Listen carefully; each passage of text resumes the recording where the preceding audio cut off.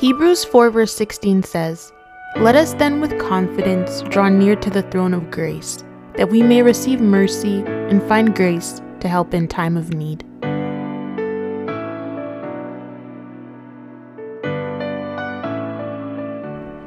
After David killed Goliath, King Saul became increasingly jealous of David. Even though he built a strong friendship with his son Jonathan and married his daughter Michal, Saul's jealousy continued to grow. The king spent the rest of his reign trying to kill David, but the Lord remained faithful and continued to remind him of the promise he had made. And so, after King Saul and his 3 sons were killed in a Philistine attack on Mount Gilboa, David returned from his victory over the Amalekites, lamented over the death of Saul and Jonathan, and became king of Judah. David, now king, continued to trust God and his timing, and in 7 years became king over all of Israel. He brought the Ark of the Covenant to Jerusalem, making it Israel's spiritual capital, enjoyed success in every area of his life, and fulfilled his vow to extend kindness to all the descendants of Saul and Jonathan. But David became greedy and made the worst mistake of his life. In the spring of the year, when kings normally go out to war, David sent Joab and the Israelite army to fight the Ammonites. They destroyed the Ammonite army and laid siege to the city of Rabbah, but David remained in Jerusalem.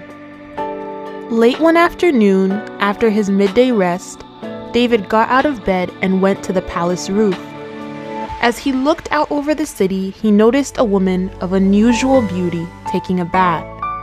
So he sent a messenger to find out who she was, and learned that she was Bathsheba, the daughter of Eliam and the wife of Uriah the Hittite. David sent messengers to get her. He slept with her, and he returned her to her house. Later, she discovered that she was pregnant and sent a message to David to tell him. David then sent a message to Joab saying, "Send me Uriah the Hittite." So Joab sent Uriah to the king. When Uriah arrived, David asked him how Joab and the army were getting along, and how the war was progressing. Then he told Uriah to go home and relax. He even sent a gift to Uriah after he left the palace. But Uriah didn't go home. Instead, he slept at the palace gate with the king's guards. When David heard that Uriah had not gone home, he summoned him and asked, "What's the matter? Why didn't you go home last night after being away for so long?" "The ark and the armies of Israel and Judah are living in tents, and Joab and my master's men are camping in the open fields," Uriah replied. "How could I go home to wine and dine and sleep with my wife? By all that is sacred, I swear that I could never do such a thing." "Well, stay here today," David told him, "and tomorrow you may return to the army." So Uriah stayed in Jerusalem that day and the next.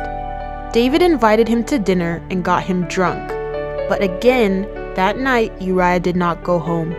Instead, he slept at the palace entrance with the king's palace guard. So the next morning, David wrote a letter to Joab and gave it to Uriah to deliver. He wrote, "Station Uriah on the front lines where the battle is the fiercest. Then pull back and let him be killed." Following the king's orders, Joab assigned Uriah to a spot close to the wall where he knew the enemy's strongest men were fighting. And when the enemy soldiers came out of the city to fight, Uriah the Hittite was killed along with several other Israelite soldiers.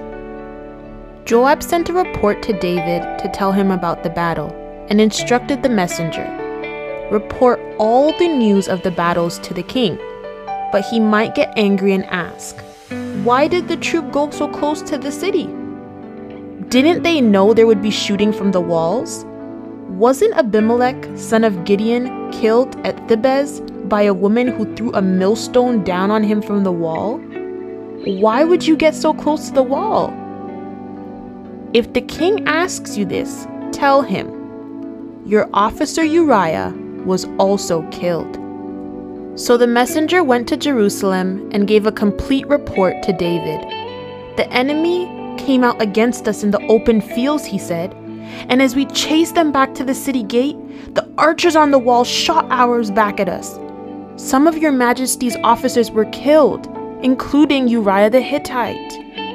"Well, tell Joab not to be discouraged," David said. "The sword devours this one day, and that one tomorrow. Fight harder next time and conquer the city." When Uriah's wife Bathsheba heard that her husband was dead, she mourned for him. When her period of mourning was over, David sent for her and brought her to the palace. She became one of his wives and gave birth to a son.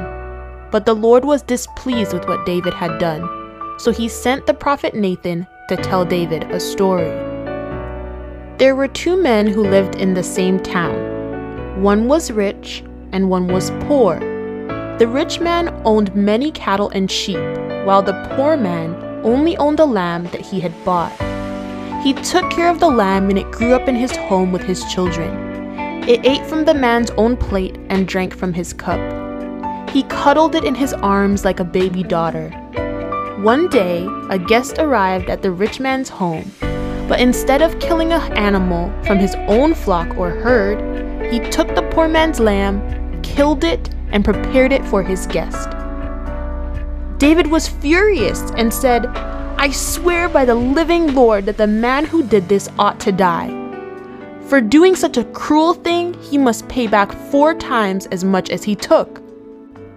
"You are that man," Nathan said to David, "and this is what the Lord God of Israel says. I made you king of Israel and rescued you from Saul. I gave you his kingdom and his wives. I made you king over Israel and Judah. If this had not been enough, I would have given you twice as much. Why then have you disobeyed my commands? Why did you do this evil thing? You had Uriah killed in battle. You let the Ammonites kill him, and then you took his wife. Now, in every generation, some of your descendants will die a violent death because you have disobeyed me and have taken Uriah's wife. I swear to you that I will cause someone from your own family to bring trouble on you. You will see it when I take your wives from you and give them to another man, and he will sleep with them in broad daylight. You sinned in secret, but I will make this happen in broad daylight for all of Israel to see." "I have sinned against the Lord," David confessed. "Yes," Nathan replied, "but the Lord has forgiven you, and you will not die. But because you have shown such contempt for the Lord in doing this, your child will die." So after Nathan returned to his home, the Lord sent a deadly illness to Bathsheba and the child. David begged God to spare the child. He refused to eat anything, and every night he went to his room and spent the night lying on the floor. The elders of his household pleaded with him to get up and eat with them, but he refused. Then, on the 7th day, the child died, and David's advisors were afraid to tell him. "He wouldn't listen to reason while the child was ill," they said. "What drastic thing will he do when we tell him the child is dead?" When David saw them whispering, he realized what had happened, and they informed him that the child was dead. David got up from the floor, took a bath, combed his hair, and changed his clothes. Then he went and worshipped in the house of the Lord. When he returned to the palace, he asked for food and ate. "We don't understand you," they told him. "When the child was still living, you refused to eat. But now the child is dead and you have stopped your mourning and are eating again?" "Yes," David answered. "I did fast and weep while he was still alive. I thought that the Lord might be merciful to me and not let the child die. But now that he is dead, why should I fast? Could I bring the child back to life? I will go to him one day, but he cannot return to me." So David comforted Bathsheba his wife and slept with her. she became pregnant and gave birth to a son, and David named him Solomon. The Lord loved the child and sent word to the prophet Nathan to name the boy Jedediah, which means beloved of the Lord. Recognize that your sin is never an accident, as you were born in sin and shaped in iniquity. Temptations can come when you least expect them, but your sin will always find you out. The truth be told, life isn't fair, but God didn't promise fairness.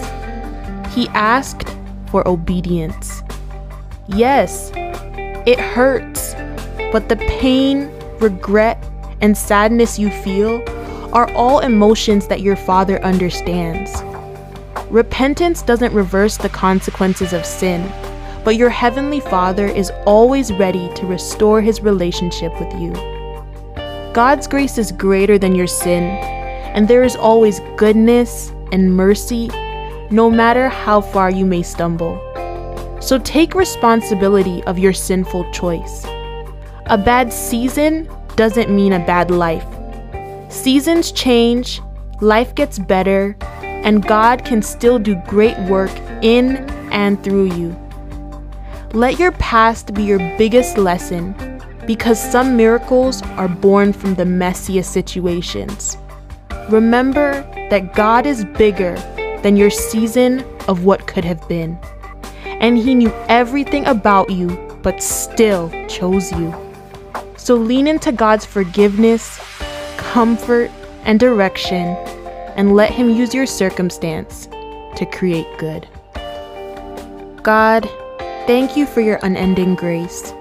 We are far from perfect, and our mistakes are endless, but thank you for remaining faithful and continuing to grant protection through your correction. Continue to turn our messes into miracles. Amen.